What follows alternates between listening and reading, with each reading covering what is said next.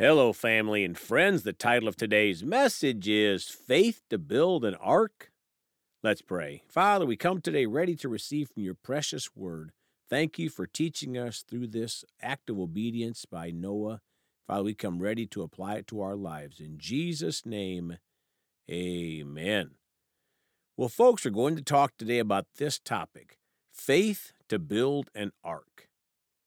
I had a good friend that just visited the Ark Encounter in Williamstown, Kentucky. This park has a large model of Noah's Ark based on the Genesis flood narrative contained in the Bible. It's 510 feet long, 85 feet wide, and 51 feet high. It's an amazing place to visit if you have never been there. I would highly encourage you to see the Ark. I just love the true story about Noah and the faith that he must have had. Think about it. It had never rained before, and God tells him to build a boat that is 510 feet long, 85 feet wide, and 51 feet high. Say what? Can you imagine what Noah must have been thinking? But he trusted God and did it, and saved humanity from extinction. We all came from Noah and his family. We're all related. Maybe instead of hello, family and friends, I should say hello, cousins and distant cousins. Well, anyway, let's talk today about the faith to build an ark. Maybe for you and I, it is actually not an ark, but our ark could be quitting a habit, like drinking Diet Mountain Dew, which I'm about 2 months in now to not drinking any. Maybe our ark is an addiction or a sin, or being obedient to witnessing to the lost, or many other things. What is your ark? What is God asking you to do that seems more difficult than a 510-foot ark? Well, let's start today in Genesis chapter 6 in the New King James Bible, the wickedness and judgment of man. Verse 3, "And the Lord said, My spirit shall not strive with man forever, for he is indeed flesh. Yet his days shall be 120 years. Verse 4a, "There were giants on the earth in those days, and also afterward, when the sons of God came in to the daughters of men, and they bore children to them." 5, "Then the Lord saw that the wickedness of man was great in the earth, and that every intent of the thoughts of his heart was only evil continually." Folks, we're living in that same time today. The wickedness on the earth is great. 6, "And the Lord was sorry that he had made man on earth, and he was grieved in his heart." Folks, I believe that's where God is today in these end times, with the huge amount of debauchery going on this earth, the evilness, the perversion of marriage, and the list goes on. 7, "So the Lord said, I will destroy man, whom I have created from the face of the earth, both man and beast, creeping things, and birds of the air, for I am sorry that I have made them." 8, "But Noah found grace in the eyes of the Lord." Thank you, Noah. What an amazing man of faith. And God found grace in his eyes. And God finds grace in the eyes of those believers, those born-again believers on this earth that will escape the judgment that's coming, that's very similar to what happened in the days of the ark. 9, this is the genealogy of Noah. Noah was a just man, perfect in his generations. Noah walked with God. My friends, if we're born again and we're walking with God, God's going to give us projects. What is your project for God? What is the ark that God is asking you to build in your life? 10, "And Noah begot 3 sons, Shem, Ham, and Japheth." 11, "The earth also was corrupt before God, and the earth was filled with violence." My friends, does that sound like the earth today? Filled with violence. 12, "So God looked upon the earth, and indeed it was corrupt, for all flesh had corrupted their way on the earth." Folks, think about it. We can't make the excuse that the earth is evil and wicked, because Noah could have said the same thing. And we're in those times today, but we can and should obey God and build our ark, whatever that is in our lives. 13, "And God said to Noah, The end of all flesh has come before me, for the earth is filled with violence through them, and behold, I will destroy them with the earth." 14, make yourself an ark of gopher wood. Make rooms in the ark and cover it inside and outside with pitch. 15, and this is how you shall make it. The length of the ark shall be 300 cubits, its width 50 cubits, and its height 30 cubits. 16, and you shall make a window for the ark, and you shall finish it for a cubit from above, and set the door of the ark in its side, and you shall make it with lower, second, and third decks. My friends, not just a one-story ark, a three-story ark.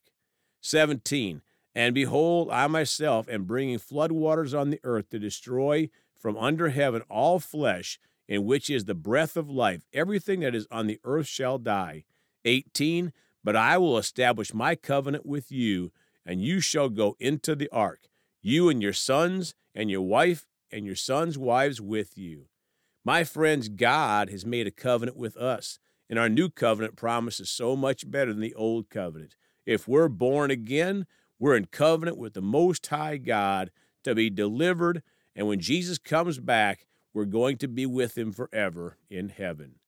Now let's go to Genesis chapter 7 in the New King James, the Great Flood.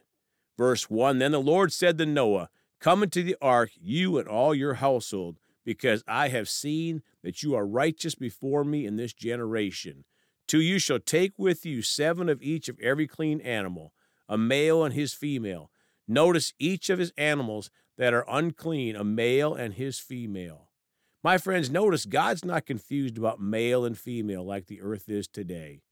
3, also 7 of each birds of the air, male and female, to keep the species alive on the face of all the earth.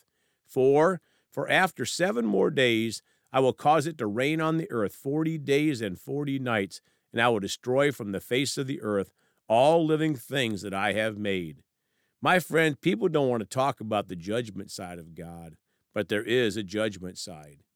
5, and Noah did according to all that God had commanded. My friends, that's all we have to do today, is to do all that the Lord commands of us, and we can fulfill the ark request in our life from our Father. 6, Noah was 600 years old when the flood waters were on the earth. Folks, do we have any excuses? Can we say we're too old or we're too young or we're too this or too that? Think about that. Noah was 600 years old when the floods came on the earth. 7, so Noah with his sons, his wife, and his sons' wives went into the ark because of the waters of the flood. Verse 9, and 2 by 2 they went into the ark with Noah, male and female, as God had commanded Noah. 10, and it came to pass after 7 days that the waters of the flood were on the earth. Verse 11, in the 600th year of Noah's life, in the 2nd month, and the 17th day of the month, on that day all the fountains of the great deep were broken up, and the windows of heaven were opened. 12, and the rain was on the earth 40 days and 40 nights. Now let's go down to 21. And all flesh died that moved on the earth, birds, cattle, beasts, and all the creeping things that creep on the earth, and every man. 22, all in whose nostrils was the breath of the Spirit of life, all that was on the dry land died. 23, so he destroyed all living things which were on the face of the ground, both man and cattle, creeping things, and the bird of the air. They were destroyed from the earth. Only Noah and those who were with him in the ark remained alive. 24, and the waters prevailed on the earth 150 days. My friends, only Noah and those who were with him survived. People have such a hard time figuring out how there can be only a narrow path to heaven. Well, the type of it is right here with Noah. There was a small number that survived, and sadly, there's only a small number that will go up with Jesus on the clouds when he comes back very soon. Those that are born again, living for Jesus, confessing Jesus with their mouth and with their heart. None of the other gods can deliver their people from this judgment. Let's pray. Father, we're so thankful for the example of Noah. We choose to follow your commands in our life. What's the ark in our life, Father? We choose to do what you tell us to do, to not make excuses. Father, Noah didn't make any excuses. He did what you told him because he trusted you. Father, we choose to trust in you fully, and to do whatever we need to do in these last of the last days to be obedient. Thank you for helping us. Thank you that we hear your still small voice. In Jesus' name, amen. Well, folks, you can contact us at celebratejesusministry@gmail.com or by phone at 812-449-8147. We love you all. Please go talk to someone about Jesus today. And remember, Jesus thought about you on the cross at Calvary.